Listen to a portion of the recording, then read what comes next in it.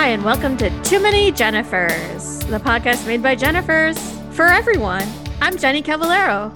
And I'm Jen Tisdale, and I am the dark and stormy cloud to your bright and sunny day. I am feeling very sunny in that my face is sweating. Yeah, the sun sweats. What if it does? How can it not? It's hot all the time. It's very hot. You have to sweat to release sun energy or you will die. I don't care if you're a son or a daughter. I mentioned to Jen before we hit record officially, I just ate some spicy food, which is highly recommended actually in general, but not when you're going to be recording. But so you're hot because of the food? Hot because of the food. Yeah. My face I have my sweaty Italian face going on right now. It's very red. Oh my goodness. I feel like in your DNA should be like, aren't you guys made of spices? Sorry, that was slightly not okay to do, but I did it. And I'm like, hey, it's me, Mario. And you can be racist towards Italian people. Thanks. Yeah. In this day and age, yeah, we're not minorities. I'm actually only 2% Italian also, and it's just the skin on my face. So yeah, but my last name is Italian, so yeah, I'm just taking it over. Yeah, it's a Friday that we're recording this. Friday night. It's date night. It's the date. I've been calling it all week because it's July 2nd. I've been calling it Fear Street Friday. Yeah, thank you for taking time out of your schedule of watching Fear Street. Have you watched it yet, or after? No. Oh, you have to. I can't watch that in the harsh light of day / your personality, in the harsh light of your personality. It came out on Netflix. Is it a movie? Is it a two-part? It is a film, and my favorite part is that it stars Gillian Jacobs, who I once got to interview a million years ago in person at South by Southwest because she had just done a movie with Ken Marino. Love Ken Marino. Yup. And I wish I could remember the name of it. The name of it is A Name, and it's about a man who is not really good at expressing himself. So his emotions are pooped out of his body and start to like wreak havoc on the world in his honor. And it's a very dark and hilarious film. And I got to talk about that and like vibrators and dildos with Gillian Jacobs. And it was a real treat. What a concept for a movie. Yeah. Like only a man could be like, a man would rather poop out an emotional alien than go to therapy. Twitter. And they're like, green light this story. Every guy was like, I get it. Yeah. So I mean, that sounds interesting. Those are good actors. So very cool. I won't be watching Fear Street. That won't shock you to learn. Well, yeah, I mean, you still have to get through 1980 to 1985. I'm just trying to slowly get you through some decades, like of any genre. I'm not even limiting. When I'm saying like just the years 1980 to 1985 are my starting point for you. I've seen every Marvel movie. Mm-hmm. Except for Howard the Duck. Oh my God, that's the best one. Because that feels unimportant at this. When is he going to be added to the Avengers? He was in a post-credits scene, actually. Oh, no. He's already been introduced. That movie years ago. That movie is also horny in the same way that the Country Bear Jamboree film is horny. You're just it's Mrs. McFly. It's Leah Thompson, right? Yeah. Who I love. I love Leah Thompson. I remember seeing maybe it was on like I Love the 80s or something, like them talking about Howard the Duck, and they showed a clip of them being horny together, and everyone was very upset about it. Yeah, they like the scene where she's like on the bed and she could not look better. There's like the sassy scene. She's like in her underwear, and gosh, she looks great, and it's like good for her, but also yeah, and you're like animatronic duck. Not good. We don't like it. She's gonna have sex with this duck. I wanted to before we start. I know we probably have is this a longish episode or no? I have some printed notes, Jen. Printed notes. I love it. Oh my God, I love this. How many? Four pages. Pages. I would like to plug your comedy show for you. For me. You have a show on July 17th. That's true. Joe's Movement Emporium. That is accurate. That is in Mount Rainier, Maryland. I have purchased a ticket to this. You're coming? Yes, I am. Oh my gosh, I'm honored. And I was off camera Off mic, I was going to suggest we go to maybe dinner before if you're free, because my friend owns a restaurant literally 4 minutes walking distance. It's called Penny. I'm also going to shout the restaurant out. It's called Pennyroyal Station. So my friend Jesse is the owner and chef. Well done, Jesse. And I have yet to go. So I thought, well, we should maybe, if Jenny's available not doing something with her boy. Here's the thing. I have to work. Oh, no. And I have to rush over from work. And it closes at 9. So I don't know when the show will end. So time. Yeah, I would love to go there, though. I used to live in Mount Rainier. I love it. There's a cute juice place. There's the food co-op Glut. It's fun. It's up and coming. Easy pizza and kebab. That's right. Both very good pizza. The combination you didn't know you wanted. And also... what is it called? Sweet and Natural, the vegan bakery. Oh, I will not know about that. Yeah, and they have like vegan soul food too. It's good. Oh, okay. I will take your word for it. But I did want to say that as I was buying my tickets, I noticed that the contact email address, if I had any questions, was for a woman named Jennifer Leon, Jennifer. And boy, Jennifer. Did I stop. She must be the proprietor of the Emporium. She is their theater production coordinator. So for some reason, if you had some sort of ticket issues, you would contact her. And I cannot stop staring at these two Fs, these Fast and Furiouses, just looking at me from her name. I'm like, should we talk to Jennifer? And we might have to. I think the power will overcome us. Maybe she'll be there and we can do like our first remote interview. I'm sorry. This is all radio language. Yeah. This is radio. But come to that show coming out with Jen, and also look at me, and you can get tickets at improbablecomedy.com. It's going to be great. Brittany Carney will be there. Love Brittany. You may have seen her on. Is Naomi on this Naomi Caravani, Alani Nichelle, who's great. This is a good show. It's a great show. Chelsea Short also. I love Chelsea. Fantastic. Great. I think that's everyone. I don't think I left anyone out. And Improbable Comedy, it is a women-run comedy production organization, which is fantastic. They just, we mentioned on our Henry Zabrowski episode, Blair Postman was doing our flip chart show called Struggling Chartist, which premiered this past week, and I went, and it was fantastic. And that was put on. It was directed by Chelsea Short and put on by Improbable Comedy at the Silver Spring Black Box Theater. It was fantastic. She's going to take it to other cities. So if she does come to where you are in the world, like, go see it. It's so funny. It looks so fun. good. I'm mad that I didn't go, but it looked really delightful. I'm sure she'll do it again somewhere nearby. Okay.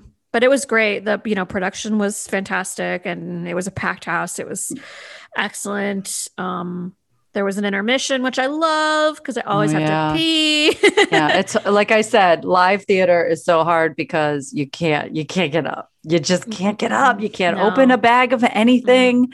Don't even try to have a can of something, please. And don't just pee in your seat because you will ruin the show. Oh, I did pee in my seat also, but that's just something I like to do. We also, before we get to our main event, our main theme for the night, you had a great suggestion, which was something that's always on my mind is July is ADA month, or Disability Pride Month. It celebrates the anniversary of the passing of the Americans with Disabilities Act, which was signed into law, the one good thing that George H.W. Bush did, on July 26th, 1990. So we celebrate Disability Pride all month long. And so we wanted to, and this was a great suggestion by you, Jen. Thank you for being a thoughtful ally of the disability community. Or, I mean, I don't know how you consider yourself in relation. Well, it's only recently with this Britney Spears conversation did I realize that certain mental illnesses fall under the umbrella of disability. Yeah, they do fall under ADA protections as well. So so mine as well. And I was like, oh, okay, so that's interesting because people kept speaking about Britney Spears being disabled, and I was just like, what what did I miss? And maybe that's a terrible thing to say, but I was like, what is everybody talking about? What's happening? And then I read up on the definition and I was like, oh, that is what I missed. And that is good to know because, Yeah. you need to be able to advocate for yourself and as often as you can because obviously your father won't and your sister won't and your record label won't and your goddamn mother won't. So there it is. Yeah.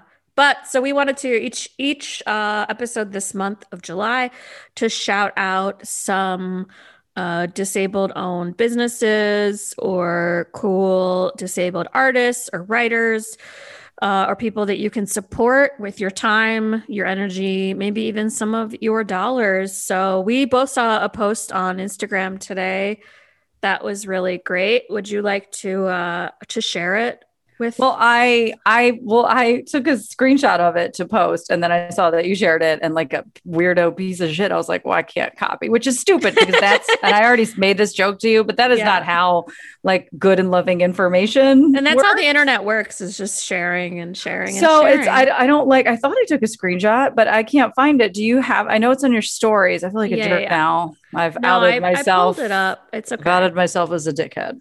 This was a cute graphic shared on Instagram and created by a woman named Gretchen Schreiber, who describes herself as a professional reader and writer, which I love. Yeah. And she is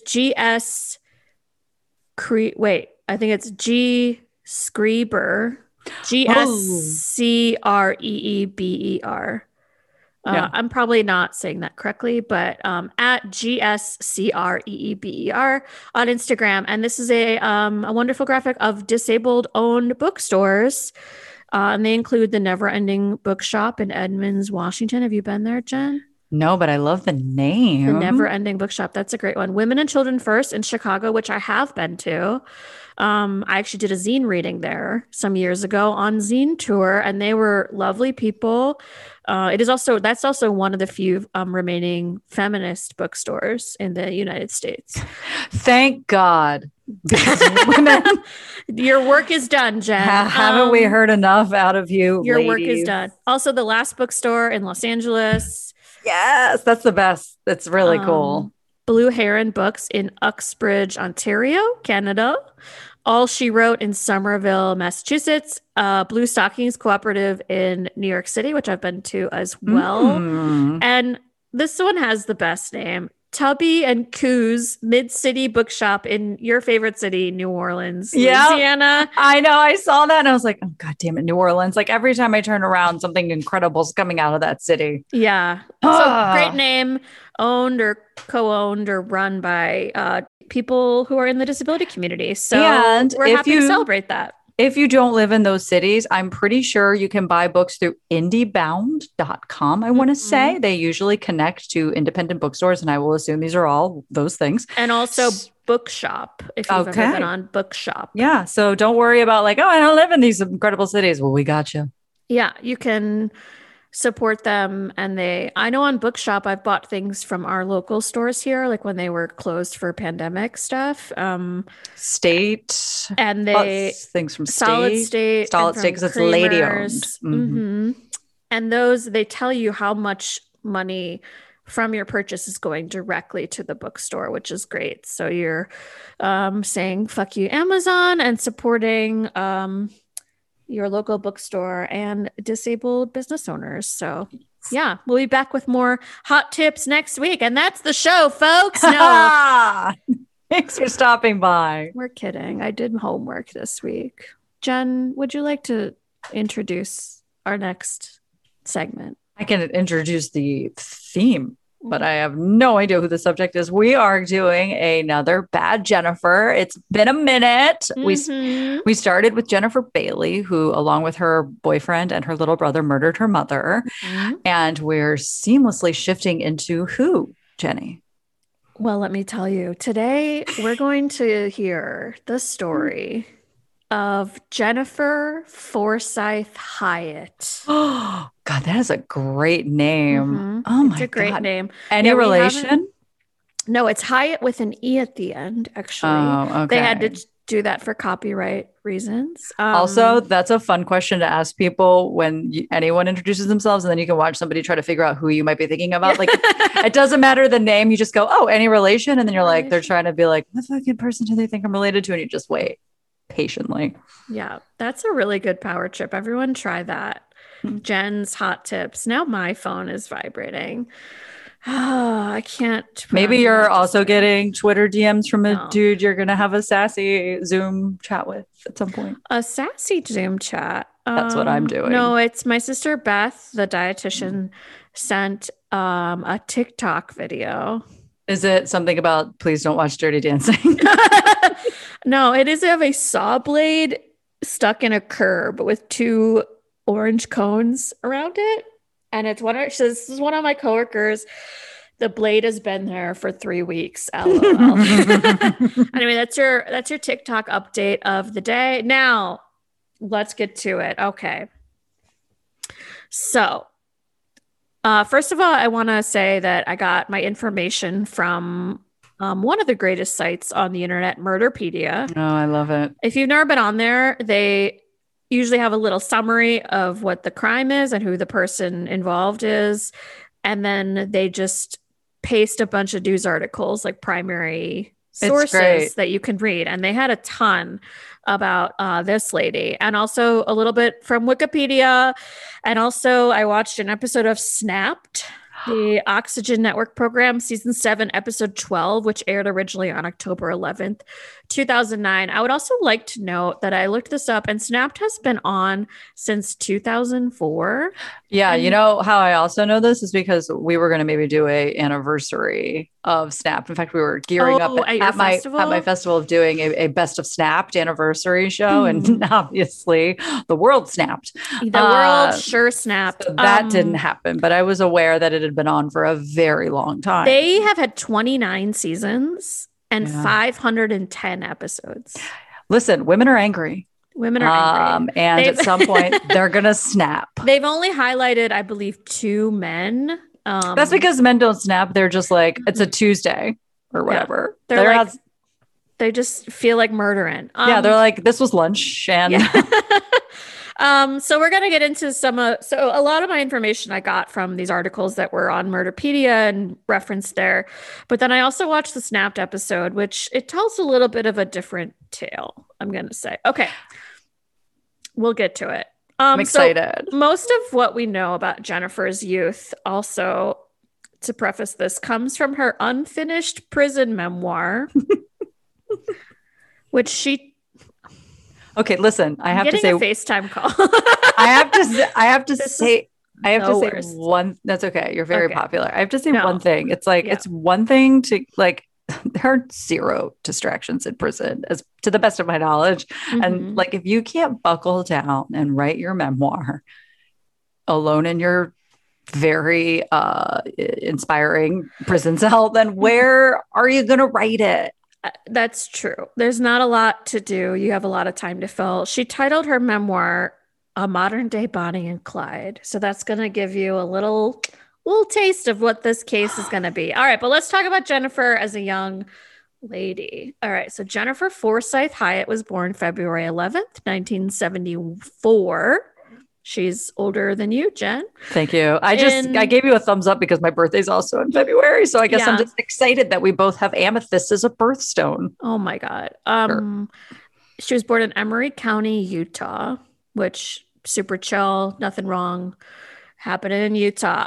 Her first memory, she says, is of attending her parents' divorce hearing.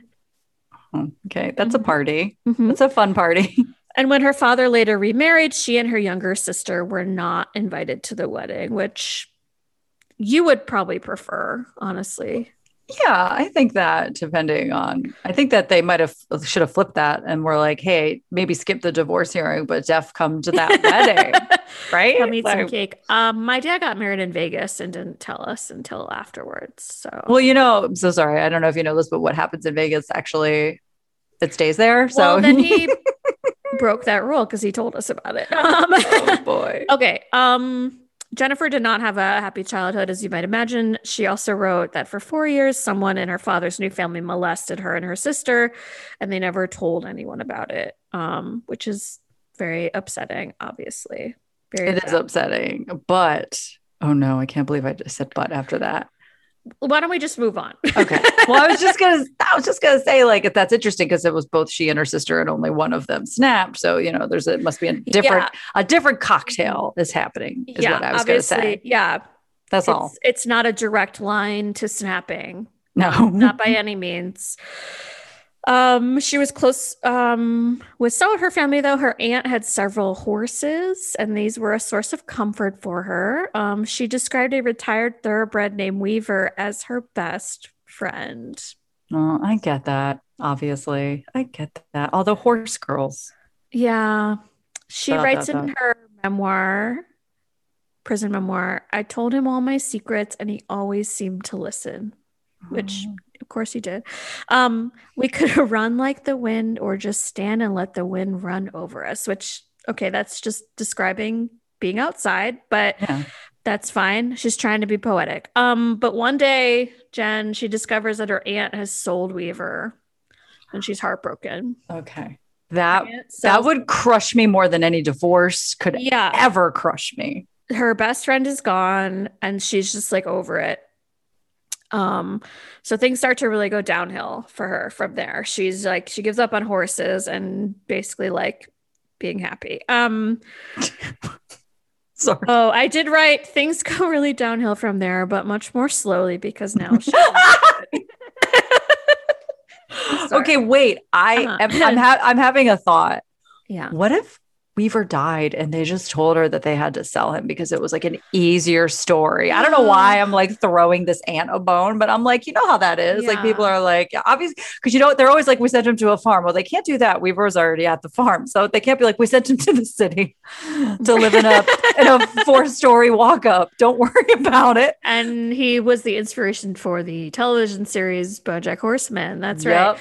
So that's me just being slightly, I don't know, hopeful, unless we're about to hear more terrible It stories. sounded like she just like came home one day and her aunt was like, "Oh yeah, we sold him," and it was like no one thought she would be upset. I don't know, but she was obviously very upset.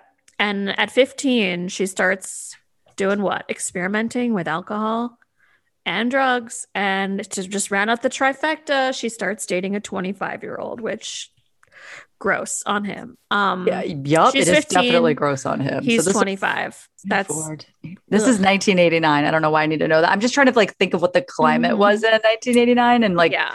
I doubt very seriously any conversations, especially in Utah, which, as we know, like unfortunately, the iron fist of Mormonism is not really caring about age differences or anything. Anyway. Yeah, and she wanted to party. She would sneak out of her mom's house. She even learned how to disconnect the odometer cable from the car to cover her tracks, which you gotta love that 80s car technology that you could do that. God, you know who could have used that? Ferris Bueller. Have you seen the movie Ferris Bueller? I have seen Ferris Bueller more than once. Okay. Thank you. I've seen a movie. Thank you.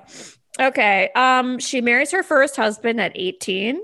First husband at 18. But the night before the wedding, she found him curled up in the arms of another woman. And I don't think she means they were hugging. Oh God, but curled up. I'm sorry. That's such a gross. Right. It's just gross. I'm like, they were like snuggling, which is somehow worse than catching them having sex. I don't know. So this is the night before their wedding. Like, I don't know. She's out with like one of her other horse friends and she comes home and finds him in, I guess, probably in bed. But he mansplains some bullshit about why this scenario happened. And they go ahead with the wedding. Well, you said you were going to be home an hour later. So it's like, obviously this is your fault. He's like, I was cold. You know, I get cold. It's Utah. It's chilly. Oh, but she's also 3 months pregnant. So that probably played a part in why this she is went not ahead with it. This is not the 25-year-old, or is it? No, somehow. Okay. Not that anything said. No. Okay. No, I don't know what his age was, but she's 18. They go on to have 3 children and also do a lot of drugs, lots of drugs. Her husband eventually goes to prison for such charges as construction of a meth lab and DUIs with minors in the vehicle. He had about 4 offenses of that. So he goes to jail. They get divorced, which that's a good thing. She stops doing drugs. And she finds a new guy. She was looking for someone to make her smile, which it's such a low bar. It is a low bar. Like, but when you're that starved and deprived of any sort of, and she love and affection, anything. Yeah.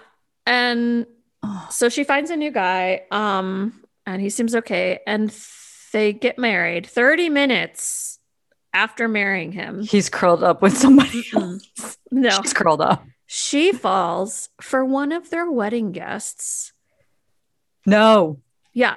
I can't. A friend of her now husband, whose name is Travis.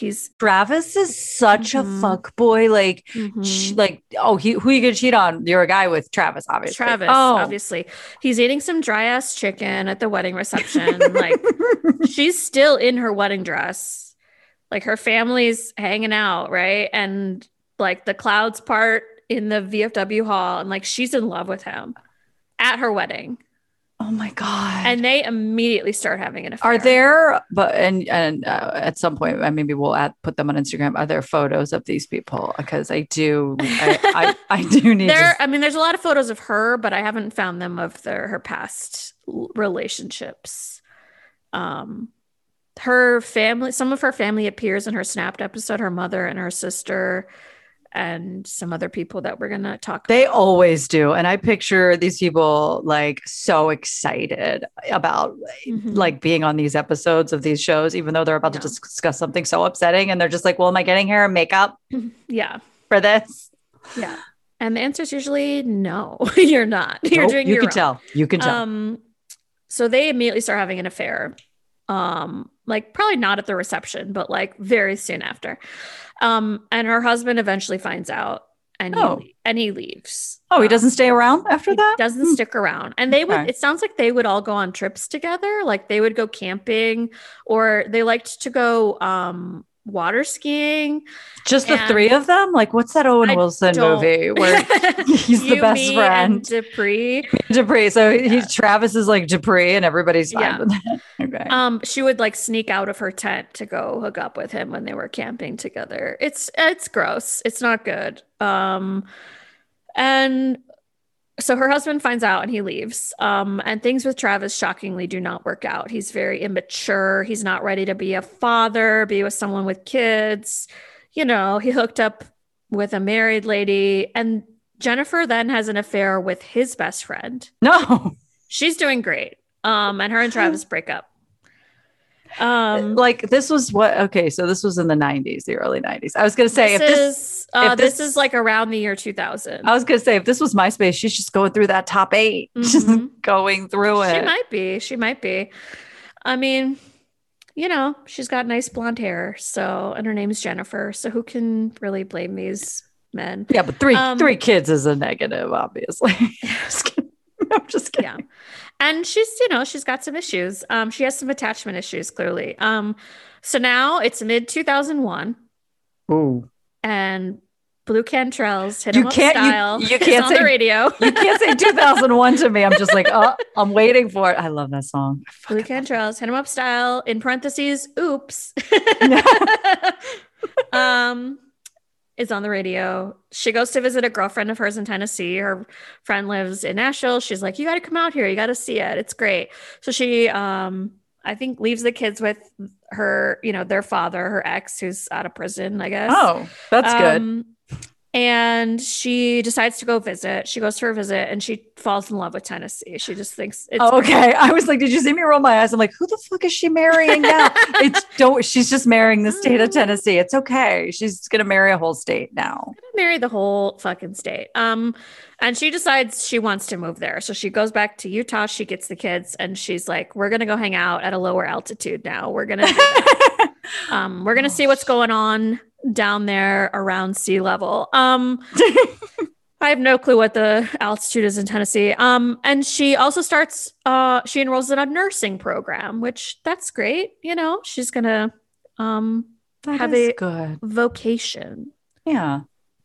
Wait, is that a And get Diet some Coke? water. That's a Diet Coke glass. So It you're is. just like, listen, I can't stray far from my brand. Mhm. So I'm gonna put water in Yeah. this Diet Coke It's a glass. vintage Diet Coke glass. Yes, it is. It's beautiful, Thank actually. you. I have two. You can come by and drink some Diet Well, Coke out of one. when we're gonna have a movie night at some point, and that's what I Yeah. will be drinking. um, Great. So she's in Tennessee for a couple years. And she gets a job. She finishes the nursing program. There's some very sweet portraits of her and her nursing, like little hat that they do their pictures in. Why do I feel like when I hear these stories, I'm like, I feel like it's hard to become a nurse, and then I hear these stories, and I'm like, oh, that didn't sound that hard, maybe, or Well, maybe I'm is guessing it different than like because I know nurses who go to like a 4-year college, and then there's like a right. nursing program. I'm guessing I don't she know what that wasn't is. a registered nurse, like an RN. She may have been like it may have been more like a Like nursing hospice, assistant, like a or hospice care, or like a you can get an associate's in nursing. It may have been yeah, something like that. I don't know what degree, but she didn't like go to grad school for yeah. nursing. So by 2004, she gets a job as a nurse at the Northwest Correctional Complex in Tiptonville, Tennessee, Oh which no, no, this is in no. the upper northwest corner of Tennessee, right Uh-oh. along the Mississippi. I just realized who I think this is, but I'm not going to say anything. Okay, don't say it. I'm not. I am not. I am not, but I am excited. Okay. Okay. Yay. So it's like right in the corner, like right along the Mississippi. Like it's like really close to Missouri and Kentucky. It's probably fucking beautiful. I'm sure it's honestly. gorgeous. It's very pretty rural area. I watched that, not to do a tangent, John Wayne Gacy documentary on Peacock. It's very good. And they kept showing his prison, and it's on this cliff overlooking water. And literally every time I was like, that's fucking gorgeous. Every time. I think it's in your home state. I might be incorrect, but I want to say that's where he ended up. And I was just like, stunning views is what I just kept saying. Yeah, I mean, that makes sense because he killed in Illinois. So, and while she's working at this job as a prison nurse, she meets George Hyatt, who she immediately falls in love with. I don't. He is indeed a prisoner. Do we know what he looks like? Yes. And he's not old. Like she's 30, about 30 at this time, and he's I think 35. But he's been in and out of jail since 1990, like so since he was very young for robberies and assaults, but he's described by everyone as a smooth talker and a real ladies' man. So he is like which is a hard charmer. like rep to get in prison. Like it's got to be like, how do you become a ladies' man when you're just with mostly not ladies? You see like 3 women a year and you just really charm them. Well, he really charms her because she immediately falls for him. And he is kind of a powerful figure at the prison among the prisoners. Because as we know, many prisons are very corrupt. There's a lot of bribery, a lot of violence. Drugs. It basically sounds like the only difference is that you can't go outside. But it sounds like anything you want, you can have. So he's kind of like a bigwig among the prisoners. And 5 months into working there, their relationship has been going on for a while. She's caught smuggling food in for him. Can you guess what the food was? Okay, so is it a state? Is it related? Is it a hot dog? God, please don't say hot dog. It's not a hot dog. Okay, it's shrimp. She sneaks in shrimp. No, you're not going to get that in prison. Probably. You can. You know what shrimp does? It really triggers gout if you've had it. So yeah, and I know this because my mom's had gout and she doesn't eat shrimp anymore. So sorry to call you out like that. Listen, you know who also had gout? Henry VIII. It's a royal. It's a royal inflammation is what it is. Okay, and that guy didn't do anything wrong. Well, George Hyatt apparently didn't have gout because she snuck in some shrimp. She would sneak in a lot of stuff for him. But they're caught at this time. So prison officials find out about their relationship and she's immediately fired. Yes. Yeah. Yes. And he also gets transferred to a prison in Nashville. I don't know if that's related to that, but that's probably like bigger prison. I don't know if that's better, but he's very charming. He makes friends. But she's still in love with George for some reason. And they continue their relationship and they get permission to be married. by a prison chaplain on May 20th, 2005. Okay, I do want to say that this is like when you admitted to really liking Billy from 6 Feet Under. I'm gonna come in hot with the thought where it must be such a safe feeling to be in love with a man in prison. If you're maybe a naturally insecure or jealous person, you can tell yourself that they're not going to see a lot of ladies in the world, and you can you'll know that they're never out carousing. So perhaps, even though Jennifer seems to be the cheater, but you know how cheaters are, they always think you're cheating because that's how their brains work. So I can see the appeal of loving a prisoner if maybe that's how your brain works, where you're like, well, he'll never be like stepping out on me. Sure. I'll say that about that. Sure. And especially if they're not going to get out for quite a while. No, and you're always like, where's George tonight? Oh, same place. Just probably the same place. He might be in a different location within that place, but he's at the same place. Well, and she would tell people, because then she started working as like a home health nurse. And she would tell, one of her clients is in the Snapped episode, and she told them they were always under the impression that her boyfriend was off fighting in Iraq, and that's why he wasn't around, and she was on the phone with him a lot. It was because he was a soldier fighting in Iraq, which was not the case. Wow. R.I.P. Donald Rumsfeld. Rest in purgatory. Yes. Rest in pain. She also described their relationship as, quote, celestial love, and that they were more than soulmates. They were two halves of the same. It's celestial because it died a long time ago, and it's going to take her a minute to realize it. Oh, don't worry about Jennifer. It. That's a cool Star joke. Also, I wrote two halves of the same soil because I was typing this quickly. So they were in the dirt together. And now I would like to get to what we call the crime line of events. TM. Okay, so the date is August 9th, 2005. Jen, what were you doing in 2005? It's summer. I was living school started. I was living in Los Angeles, and I was 25. Where was I working? I think I was briefly at a weird studio job. They made independent films. I was probably doing not a lot of drugs, but my fair share. Having a good time is the answer. A great time. I was in college being depressed. Okay. The crime line of events, August 9th, 2005. We're in Kingston, Tennessee. And George Hyatt, he's been in jail this whole time. He has just pleaded guilty to a robbery charge at the Roane County Courthouse. They take him, out of jail to go to the courthouse. So he wasn't even in prison yet. He was still sort of waiting to be. He was. Okay, we're going to get into some things about him. Okay. He's been charged with multiple things. So this is a hearing for one of his charges. Okay. And the courthouse is not like near the jail or the prison where he is. I'm not sure which he's being held at. So he has just pleaded guilty. Jennifer's at the courthouse. She watches him plead guilty, and he's being led by two guards back to a transport van in the parking lot right out front of the courthouse. And Jennifer she stormed out of the courthouse after the hearing. And she gets in her blue Ford Explorer, and witnesses see her pull up. Oh my God, the Ford Explorer loves a crime. Oh, that was a Bronco. Sorry, Fords in general love a crime. They love drama. Yeah, because they're Ford tough. So she pulls up.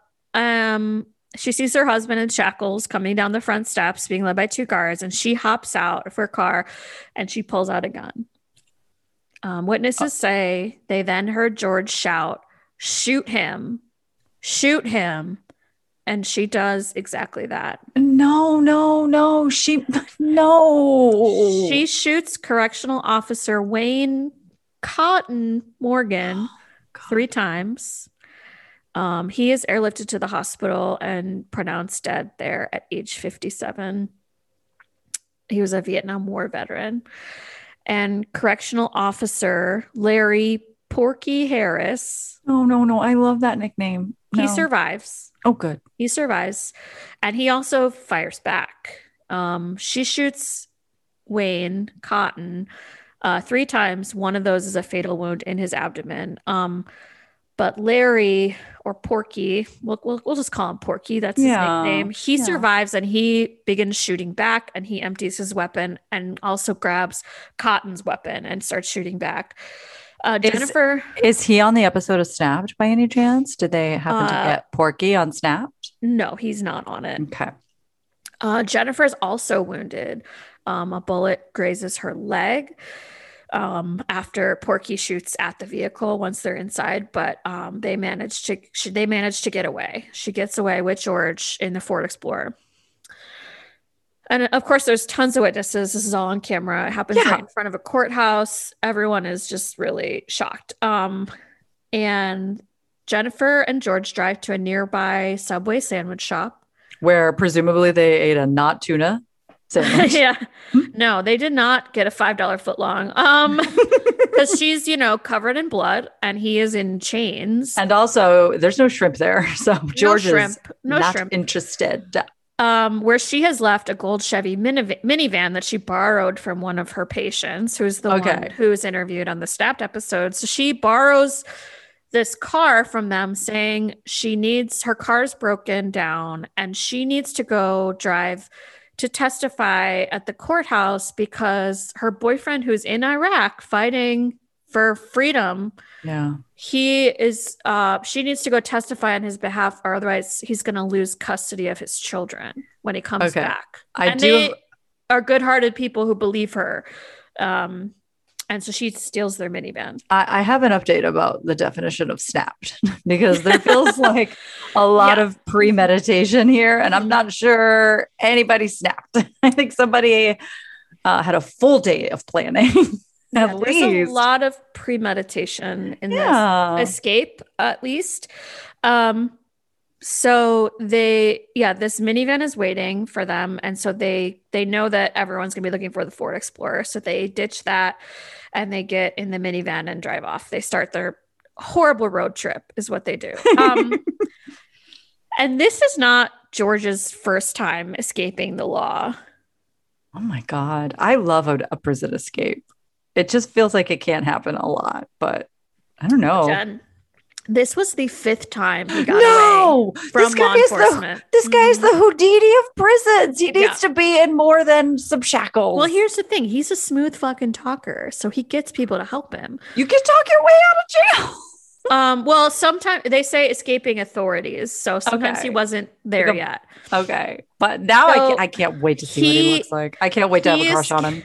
He escaped authorities in East Tennessee in 1990, 1991, 1998, and 2002. He escaped in 2002 with another prisoner from county jail after threatening guards with a DIY knife made from a toothbrush and a razor blade. Oh my God. But they were captured a few days later in, of course, Florida. And in another instance, he escaped from a patrol car with another woman's help, ladies' man, after a convenience store robbery, and was found the next day at a home outside of town, hiding under a pile of clothes. He's a cartoon character, right? So he's great at escaping, but he's really bad at staying escaped. He always gets caught. But back to our crime line of events. Okay. So they're in this gold minivan now, cruising down the highway. And about 4 hours later, they stop at a Lowe's store in Florence, Kentucky, which is a suburb of Cincinnati, to buy a hacksaw because George still has shackles around his feet and presumably his hands are handcuffed too. But they can't go into the Lowe's because, again, Jennifer is bleeding from the leg. And that's right. And she's a nurse. So she has kind of triaged, but I don't think she had any medical supplies. So she's kind of been able to stop the bleeding, but her leg's kind of fucked up. And he would be immediately suspicious. Hey, I have an hacksaw to cut through this. No, don't worry about it. It's a sex thing. So they do something pretty smart, but also very shitty. This Lowe's, and I don't know if this is a feature of Lowe's stores everywhere, but they pull the van into a loading area, and the van that they have stolen has an accessible parking sticker.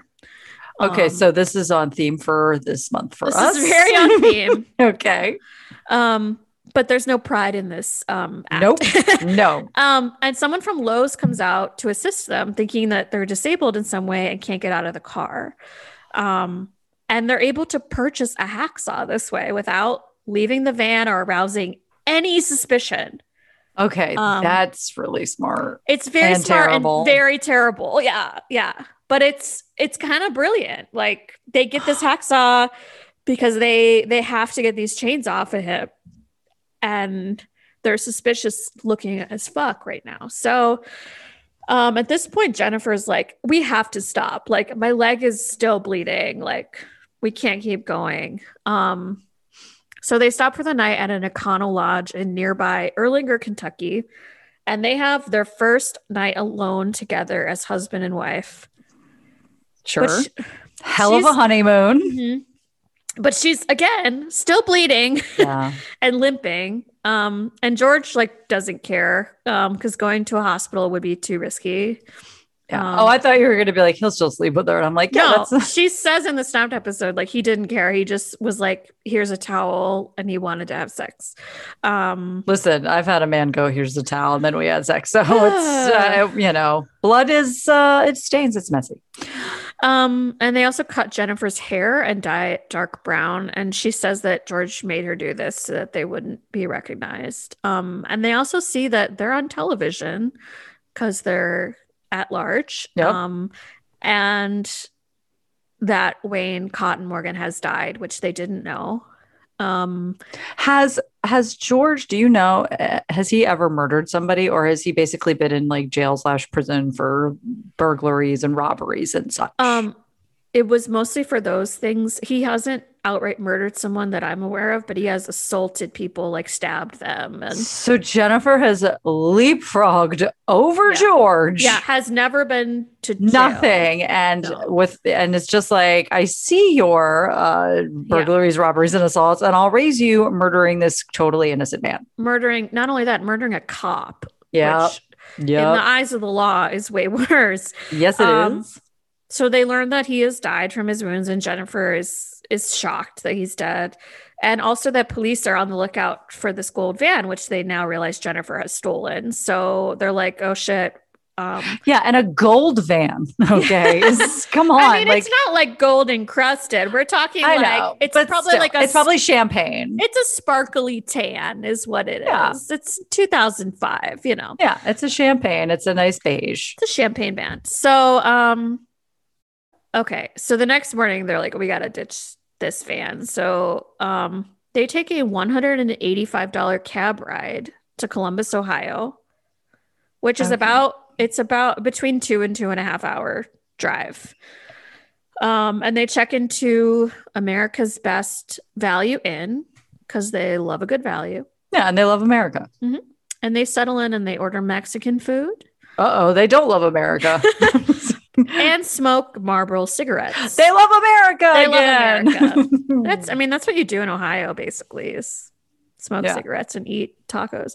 And meanwhile, the police, they're on the trail. They find the gold Chevy van parked near the Econo Lodge, but the Hyatts, of course, are already gone. And they also find blood in the hotel room as well as in the van, confirming that someone had been injured. There's also several bullet holes in the van from the shootout. Probably a discarded box of brunette hair dye. So now they're also aware, and a bunch of hair. Yeah, there was a note that said like, oh, they left a box of discarded buffalo wings and also a teddy bear you might buy your sweetheart at the fair in happier time.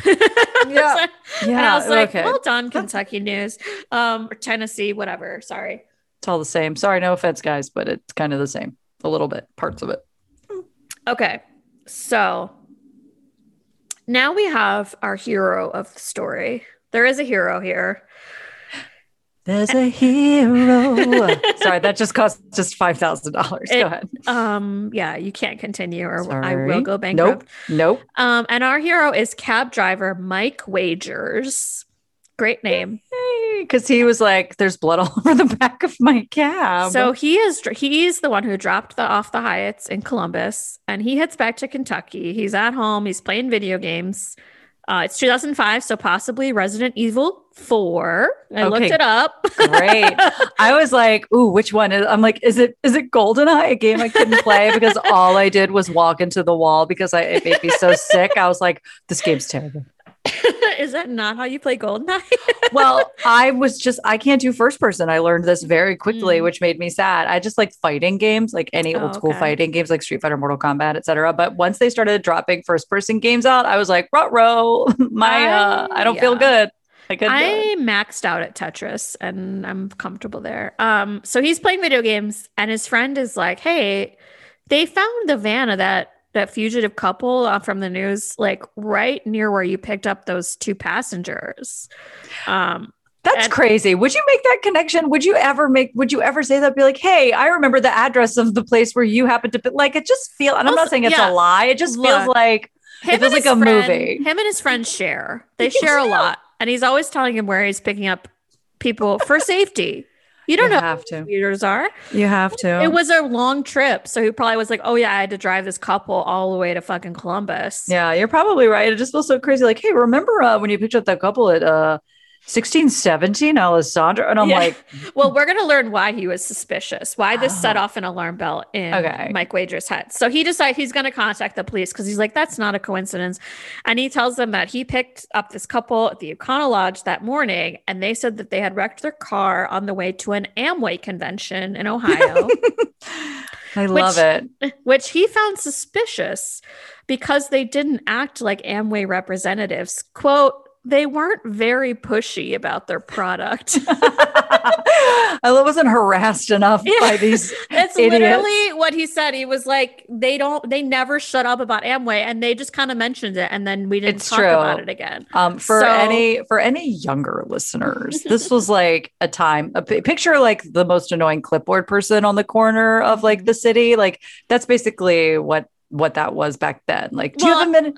Yeah. And it was like multi-level marketing, like the original kind of thing. Yes. And they don't shut up about it. Yeah. And so he's like, that doesn't seem right. And just to drive home how terrible these people are, he also mentions they were a little bit light on the tip. So on the $185 fare, they gave him $200, which is a little light on the tip. Yeah, that's a $15 tip, and he's got to turn back and go the other way with that. Drive another couple hours. That's not even gas. I know. Mike Wagers deserves better, America. Better wages for Wager. Sorry. And there's some great pictures of him in Snapped and of him just like holding open the door of the cab, like here's where they were, and it's great. And I hope he's playing lots of video games today. I do too. I hope he donated that cab to something in some weird museum somewhere. Yeah, good for you, Mike Wagers. May you have a blessed life. So they know where they are, or at least where they were dropped off. And so a task force of at least 25 people assembles to bring them into custody. You've got the U.S. Marshals and the Columbus Police Department SWAT team, maybe a dog, I don't know. And they call the room's phone. Jennifer answers, and they realize they're surrounded, and the two surrender peacefully. What? Sorry, I don't know why. Sorry, that sounds like I'm a bloodthirsty.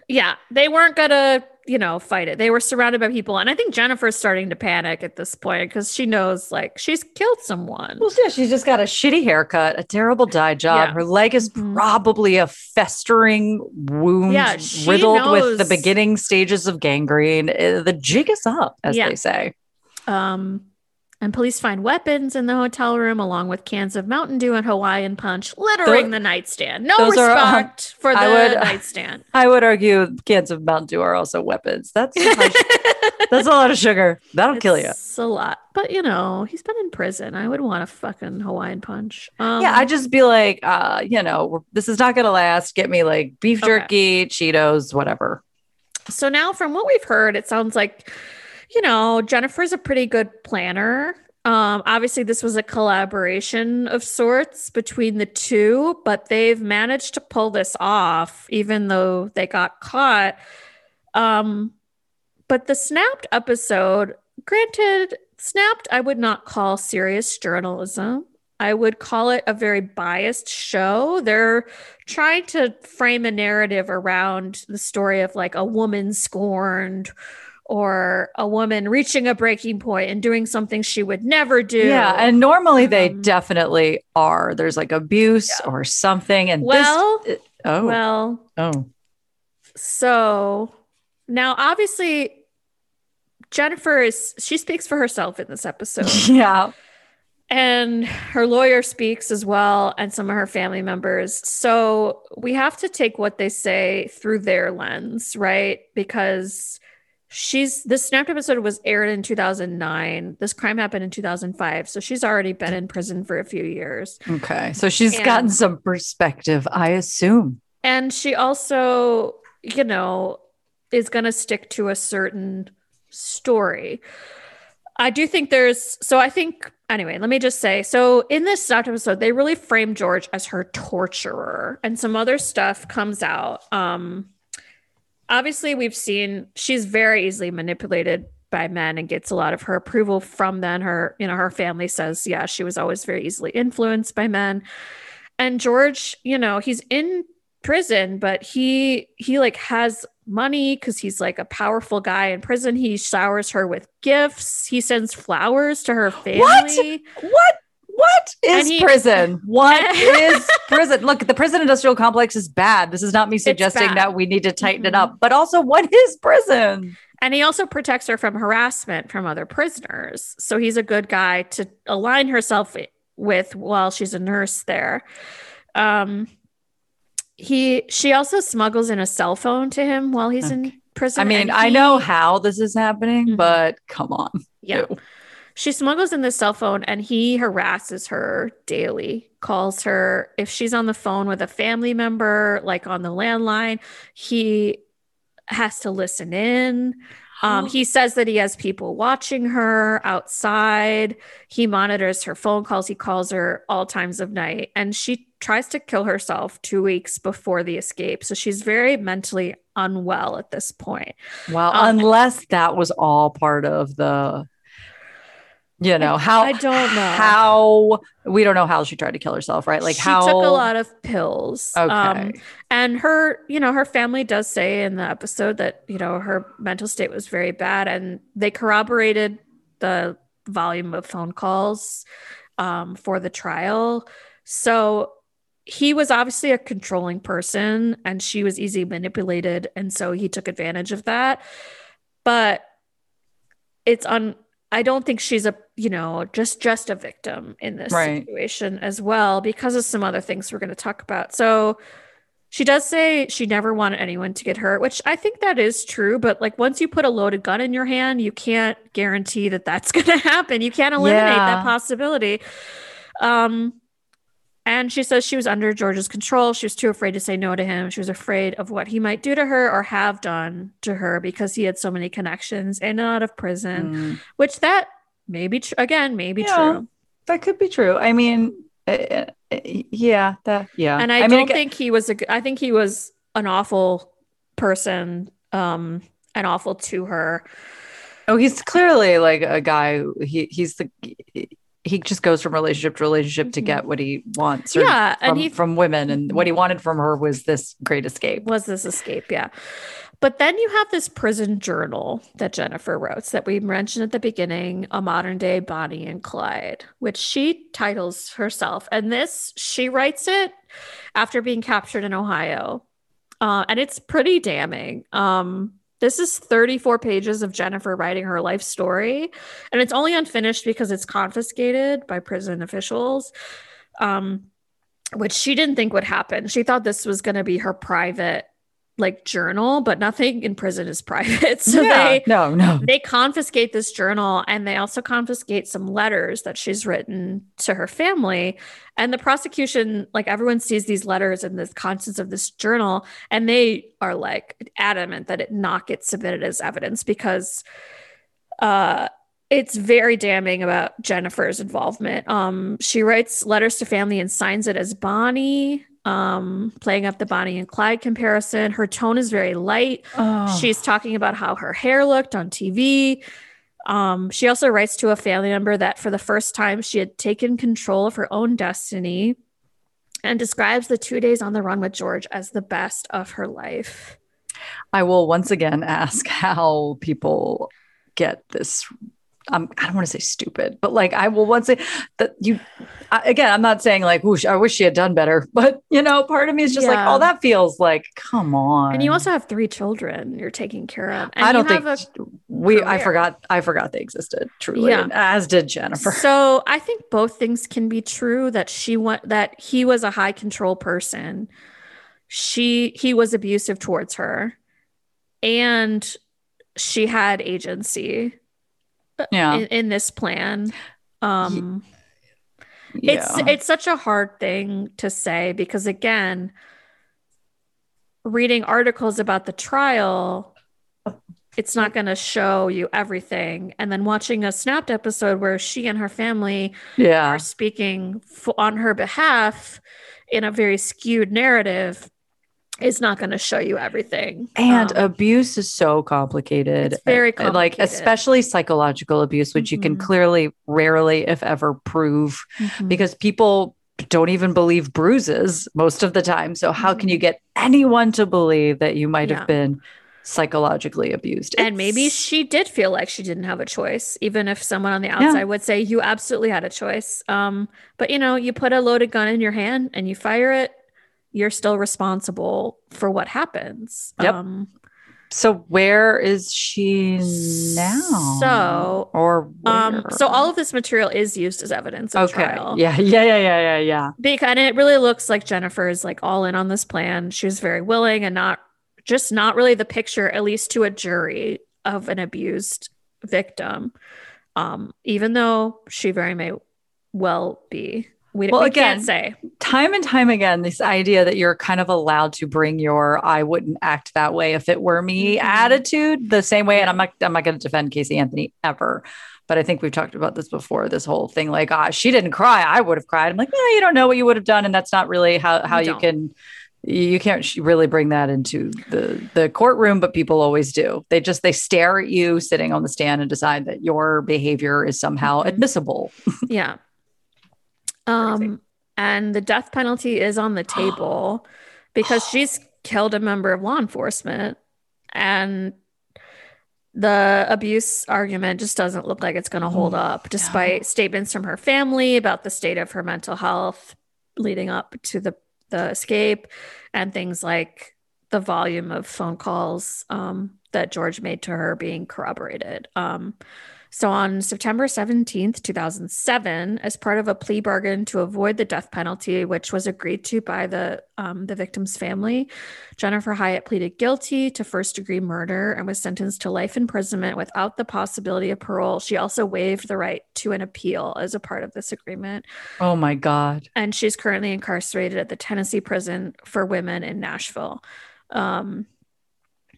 As a condition of the plea bargain, which allowed her to avoid the death penalty, she also agreed to testify against her husband, George Hyatt. But this wasn't required because he and his lawyers decided not to contest the charges made against him. And on March 9th, 2009, he pleaded guilty to all charges, including the first-degree murder of Officer Wayne Cotton Morgan. And as a result, he was sentenced to life imprisonment without the possibility of parole. And that is the story of Jennifer. He got the murder charge. He got the murder charge. They both got it. I'm not defending anybody. How did they get him in on that he was an accessory? He was an accomplice to the, and he helped plan it. And he shouted, "Shoot him." That's right. Him. Okay. Yeah, that's right. And it was witnessed by other members of law enforcement and other people. God. So they're both in jail. Jennifer on the Snapped episode, of course, is very apologetic. She had to sit down with the widow of Cotton and face her. She has no possibility of an appeal. The only way she could get out of prison really is if some official granted her clemency. Yeah, that's not down the line. But so does she even get does parole even an option? Because No, obviously an it's appeal is not without. an option. Mm-mm. Wow. No possibility of parole. Yeah. God, I mean, Because otherwise they were going to give her the death penalty, which I yeah, personally honest. am not for Nope, not at all. from an Not at all. ethical and a human standpoint. So to save her life, yeah, she pleaded guilty. That is a crazy story, and it really makes me sad. Obviously for Mr. Cotton, but also for her because I know that she was molested, but like, God, come on. This didn't Yeah. have to be where this ended up. Like this didn't at all. And she's got 3 No. kids, and who knows where they Yeah. are. Yeah, That's like I mean, crazy. like you said, it's not an A to B pipeline of like you're abused in childhood No. or in adulthood into committing. Yeah, that is an interesting, like either more. I honestly, I swear to God, it was the horse that broke her. I promise you this. Like It was it the re horse. I am not even kidding when I say that. Yeah. Obviously, molestation is very bad, but I bet that like if that horse had stuck around, it could have healed her a little bit. But that shit probably was Hmm. it. Yeah, I mean, it sounds like she couldn't trust a lot of the people in her life. So you trust this animal who's going to Yeah, be there for you, I get it. and then you put all your self-worth on the men in your life and they will let you down and you'll let them down. And um yeah, God, that is, her poor kids. yeah, that's really sad. And I want to say she's a sad bad Jennifer. For me, this was a equal part sad and bad because Yeah. the Jennifer Bailey, the last bad Jennifer we did, she was a dickhead. Yeah, but that was also sad because she was a kid. Yes, but she was a dickhead. I'm She was sorry. a I dickhead. don't, No, we, you're right. from what little we know about her life, it didn't sound like there was, I'm like, where'd that come from? There was Yeah, no discernible the sad figures trauma. in that were like her brother. Yeah. And But her like, mother, obviously. but like, this my one is fucking sad. my mom wouldn't listen to that episode because Susan, her name is Susan. Yeah. And she also just doesn't like true crime. Like she probably won't listen to this one, but she's listened to every other one. Oh, well, speaking of, to try to get us a little bit out of this on a, like Yeah. not the saddest note, speaking of crime-ish, I finally started watching The Sopranos. This was another Oh. show. Did you ever watch it? No, but it's really funny because I have you, Jen, and I have one other friend, Jen. I know a Jenny as well, but she's also watching The Sopranos for the first time. Well, she's probably doing it for the same reason I am, is that prequel is coming out in October. Like it's just a movie.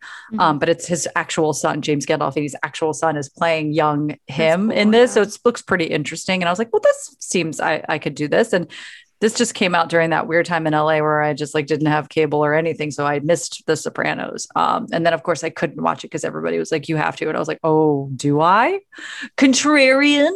But related to this podcast, and you know the like premise vaguely that Tony Soprano, Yeah. played by James Gandolfini, part of it is that he is seeing a therapist. And I don't know if but the therapist is played by Lorraine Bracco.